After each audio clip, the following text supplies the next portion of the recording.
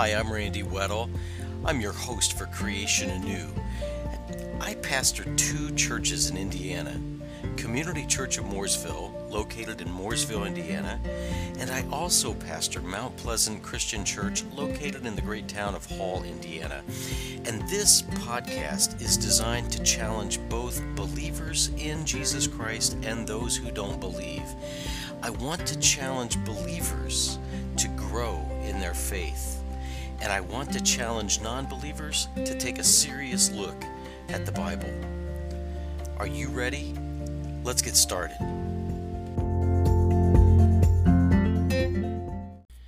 Well, hello again, everybody. Randy Weddle here with Creation Anew, and I welcome you to the podcast, and I thank you for joining me today.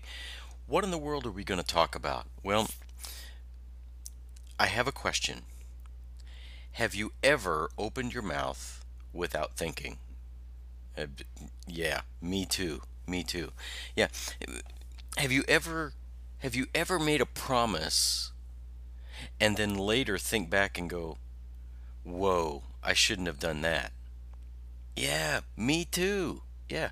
And there's something about promises or a vow or an oath that that in within the human heart we still value the sacredness of an oath. Now I know that there's some people out there that have the idea that the ends justify the means, and if they need to make a promise that they never intend to keep just to get what they want, then they'll do it.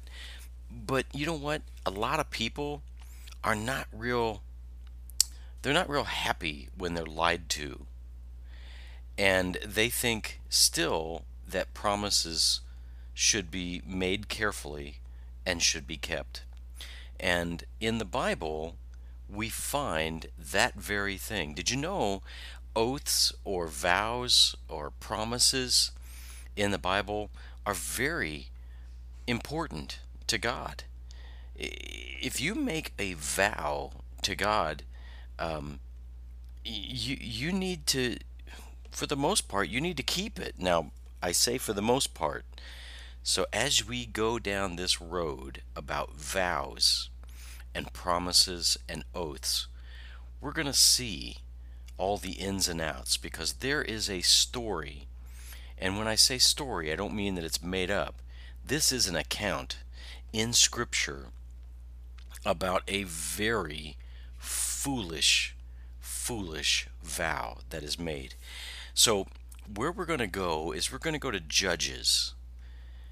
We're going to go to chapter 11, and we're going to read verses 29 through 40. Actually, you're not, well, you'll read it silently, and I'm going to read it to you. Okay, so here we go.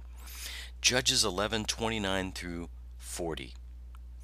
Now the Spirit of the Lord came upon Jephthah, so that he passed through Gilead and Manasseh. Then he passed through Mizpah of Gilead, and from Mizpah of Gilead he went on to the sons of Ammon. Jephthah made a vow to the Lord and said, "If you will indeed give the sons of Ammon into my hand, then it shall be that whatever comes out of the doors of my house to meet me when I return in peace from the sons of Ammon, it shall be the Lord's, and I will offer it up as a burnt offering." So Jephthah crossed over to the sons of Ammon to fight against them, and the Lord gave them into his hand. He struck them with a very great slaughter, from Aroer to the entrance of Minnith, 20 cities, and as far as Abel Keramim. So the sons of Ammon were subdued before the sons of Israel. When Jephthah came to his house at Mizpah, behold, his daughter was coming out to meet him with tambourines and with dancing. Now she was his one and only child. Besides her, he had no son or daughter. When he saw her, he tore his clothes and said, "Alas, my daughter, you have brought me very low, and you are among those who trouble me, for I have given my word to the Lord, and I cannot take it back." So she said to him, "My father, you have given your word to the Lord. Do to me as you have said, since the Lord has avenged you of your enemies, the sons of Ammon. She said to her father, Let this thing be done for me. Let me alone 2 months, that I may go to the mountains and weep because of my virginity, I and my companions. Then he said, Go. So he sent her away for 2 months, and she left with her companions, and wept on the mountains because of her virginity. At the end of the 2 months she returned to her father, who did to her according to the vow which he had made, and she had no relations with a man. Thus it became a custom in Israel, that the daughters of Israel went yearly to commemorate the daughter of Jephthah, the Gileadite, 4 days in the year. Now, that's kind of a lengthy passage, and I hope that you didn't let the difficult words get to you there. There are some tongue twisters in some parts of Scripture. But let's get down to the heart of the matter here. Jephthah, well, let me take a step back. When you read the book of Judges, you might want to have moments when you read it and then go outside and play in the sun for a little while, because this book is it's not like the highlight of Israel's history. One of the main things about Judges is that we are told that it was a time when everybody did what was right in their own eyes. Now, I know something about the human heart that I need to tell you, and that is, if we do whatever we think is right, chaos is going to follow. And I don't mean funny haha chaos, I mean absolute terror chaos. The human heart is capable of all kinds of things, and if we rely on our own morality, we're going to go in a really bad direction. I had a friend one time who claimed to know Christ and then became an atheist. And he was talking to me. And he said, and I said, well, your life is going to change. And he said, no, no, no. My morals won't change because I've become an atheist. Well, his life is going down in flames. So, yeah, if left without the moral rudder of Scripture, your life can become chaotic. And that's what was going on to Israel in the book of Judges. So you got this nationwide sinfulness that's going on. And then you've got this guy by the name of Jephthah. Now, he was from Gilead, all right? He was a warrior. And we find that in Judges 11:1. And Jephthah led a battle against the people of Ammon. And he was to secure a victory over the Ammonites. So in order to do that, Jephthah made a vow to the Lord, and we see that in Judges 11:30.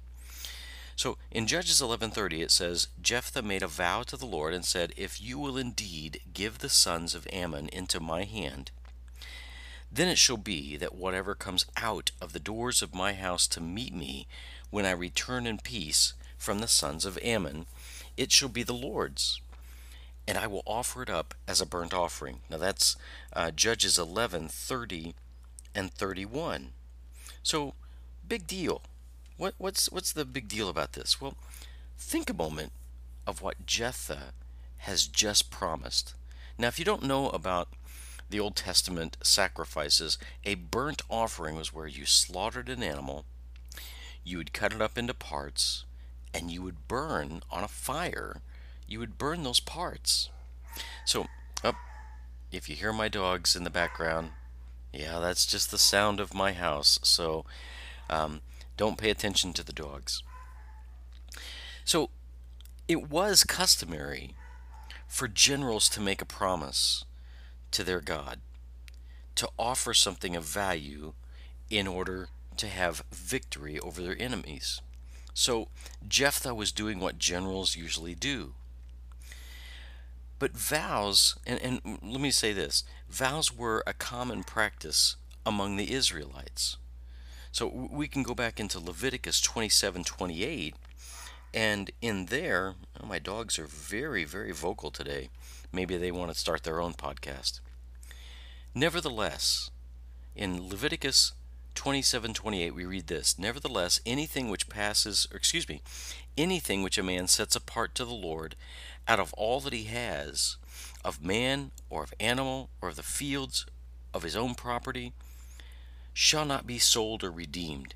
Anything devoted to destruction is most holy to the Lord. So, in other words, if you were to say, I'm going to sacrifice something to the Lord, God expected you to sacrifice that something.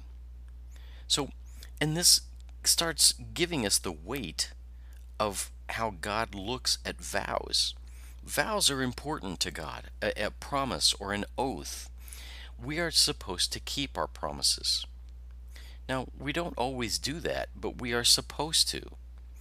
And it's a sin whenever we don't keep our promises. So just file all that away.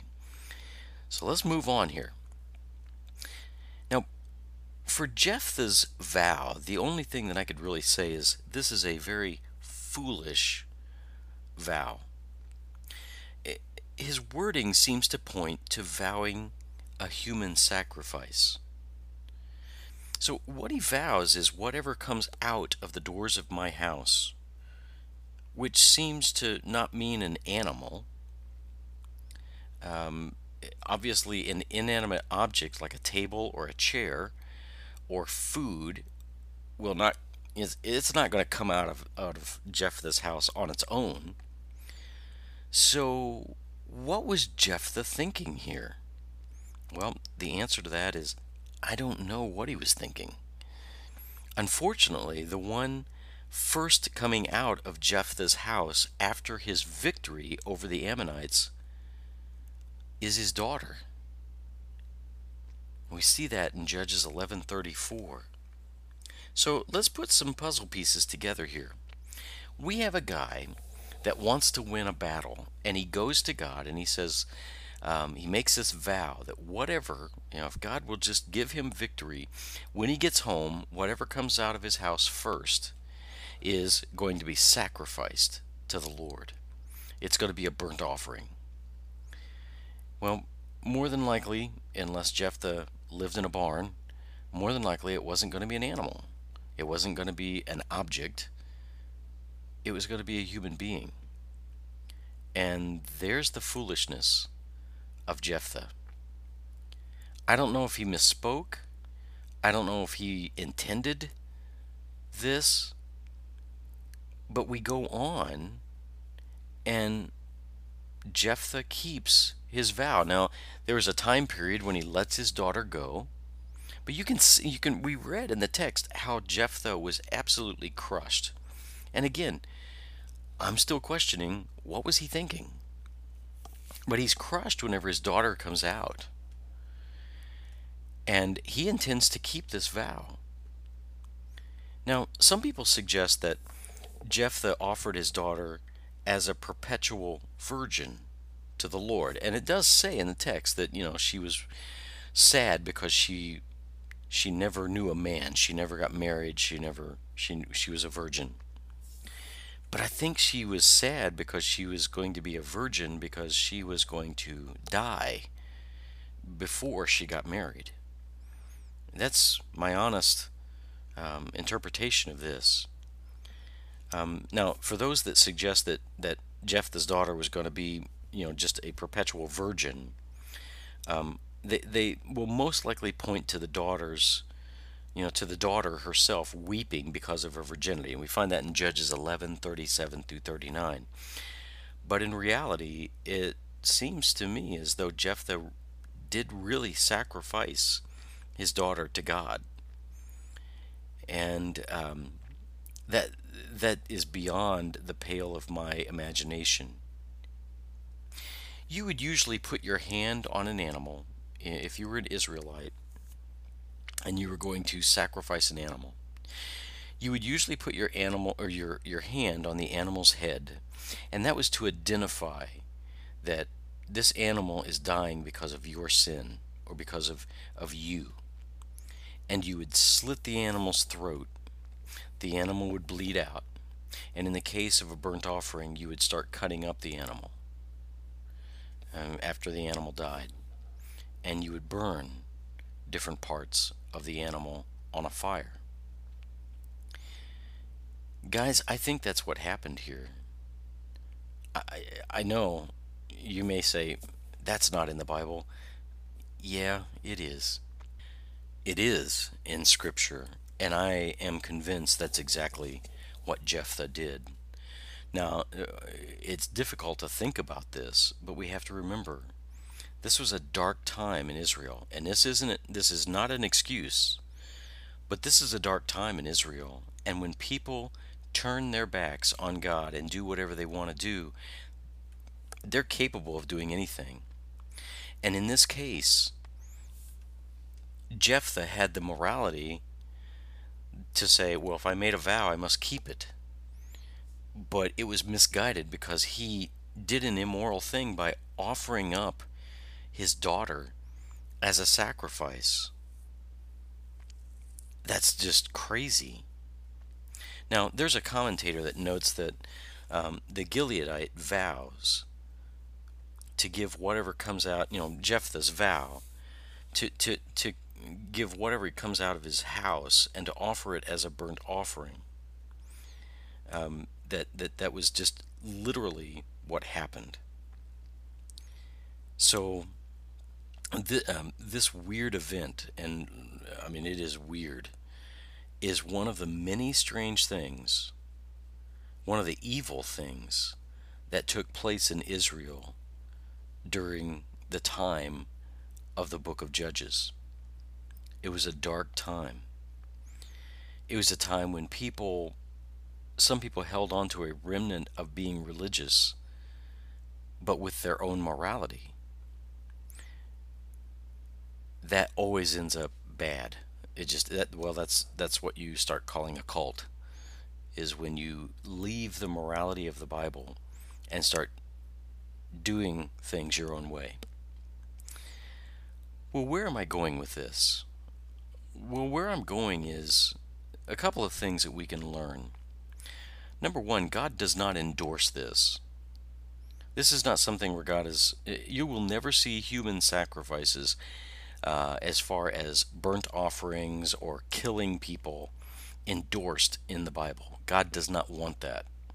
In the Old Testament, there were animals that were sacrificed, there were foods that were sacrificed. Now, the only human sacrifice that we find endorsed in the Bible is the sacrifice of devotion, where someone comes to Christ and they give themselves to Christ. But that is not taking a knife to someone's throat or ending their life. That is a change of heart, a devotion to God. And yeah, there are parts of us that will die because we're sinful, and when we start following Christ, our lives change. But it's certainly nothing like, putting somebody on an altar and killing them, taking their physical life. So you won't find that idea in Scripture, and what Jephthah did here was wrong. But it brings up a little bit of a dilemma. What do we do whenever we make a vow to God that's foolish? Have you ever done that? Well, me too. Sometimes we say and we make promises that are just goofy or that we just can't keep. Sometimes we will make promises that are evil. Let me give you an example. Let's say that someone is not a believer and they are in a fit of rage and they make a promise to kill somebody. And they make that promise seriously, and there it is. Well, should they keep that promise? No. No, they shouldn't. It would be better to break a promise of doing something evil than to do that evil thing. Now, when you break a promise, you are still sinning. But it's always better to choose the right thing to do. And when you break a promise, even though you're sinning, that's true, but you can confess that. You don't want to continue on doing the wrong thing. And what Jephthah should have done here is should have said, I made a foolish vow. Lord, I confess that I made a foolish vow and I can't keep this vow. He should have never killed his daughter. We have to be very, very careful when we make a promise. And I know, sometimes we'll make a promise that is a good thing to do and we still can't keep it. That happens. Things like that will happen. We confess and we move on. But sometimes we make an oath. Have you ever heard somebody say, I swear to God? Well, we're not supposed to do that because our word should be our bond anyway. We don't have to back it up by saying, well, if lightning strike, if I'm lying, let lightning strike me. We shouldn't be living that way. And when we make a promise, we should intend to keep it. One of the things that comes to my head in that case is the promise of marriage. When we make that's what a marriage ceremony is. It's a covenant. It's a promise ceremony that two people are going to stay with and love each other. Well, we need to keep those promises. But when we fail to keep them, we need to confess and then get back up and get going again. And we are human, and sometimes we fail to keep our promises. We need to be careful what promises we make, and we also need to make sure that we keep the promises that we can keep. And that's important because we should be people that tell the truth. Now, if you're an unbeliever and you're listening to me and you think, well, what's the big deal? If you lie, you lie. Well, nobody wants to be lied to. Nobody wants to be deceived or defrauded. And when you make a promise and you don't follow through, it's fraud. That's just what it is. But yet, at the same time, if you make a promise to do something evil, it's better to not fulfill that promise and to do the right thing. Well, I hope that kind of gives you some juicy tidbits from the Bible and also gives you a little bit of food for thought there. If you have questions on this, because some of the things I said in here were a little strange about, choose the right thing to do, and sometimes we have to choose the lesser of two evils. If you want to know more about vows and oaths and things like that, look into your Bible. But you can also write to me if you have questions. If you have something that you would like to add or something that you would like to say, hey, what about this or what about that? Write to me. And maybe we can, if you have a question, we can put it on the air and put it on the podcast. So I would love to converse with you. My email address is randy@creationanew.com, and you can email me and I'll be more than happy to answer. Maybe you are looking for a good church. Well, I've got two good churches. If you live in the central or west central Indiana area, there are two churches. One is Mount Pleasant Christian Church of Hall, and it is located at 5830 West Hurt, Hurt Road, 46157. It's in Monrovia, Indiana. And Mount Pleasant Christian Church of Hall is a place where I pastor. We are an independent church. We are not part of the Christian denomination, but we teach Scripture. We don't want to go beyond what Scripture says or stop short. We just want to teach Scripture. So that's what you're going to find there.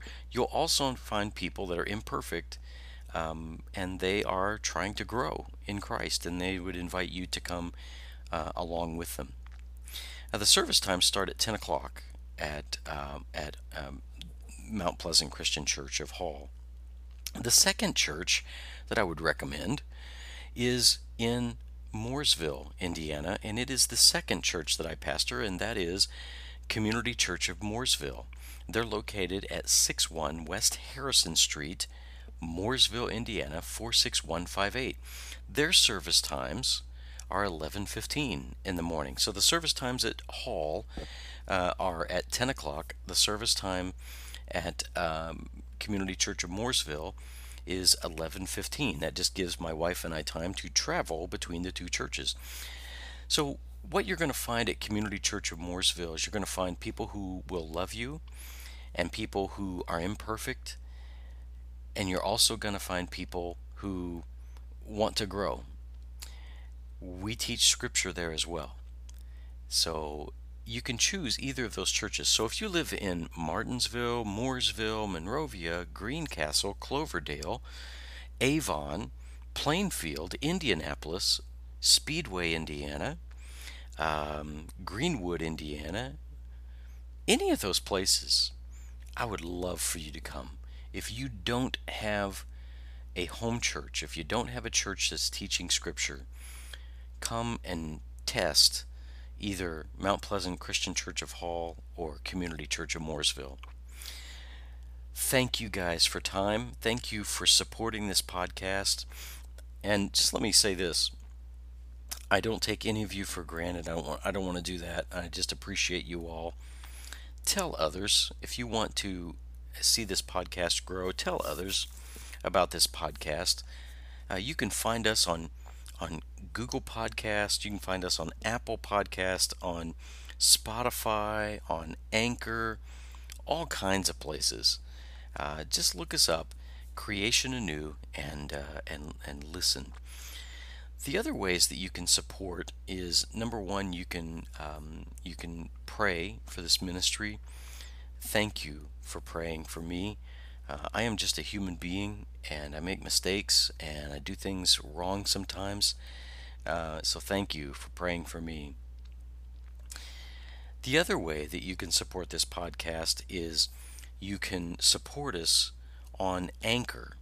Now, Anchor is a platform where you have different types of podcasts that are going on. Ours is one of just many podcasts, but on Anchor you can listen and support this podcast. So with that, there is a particular place that you can go, and I'm just gonna pull it up right here. You can specifically support this podcast if you will go to anchor.fm/creation anew.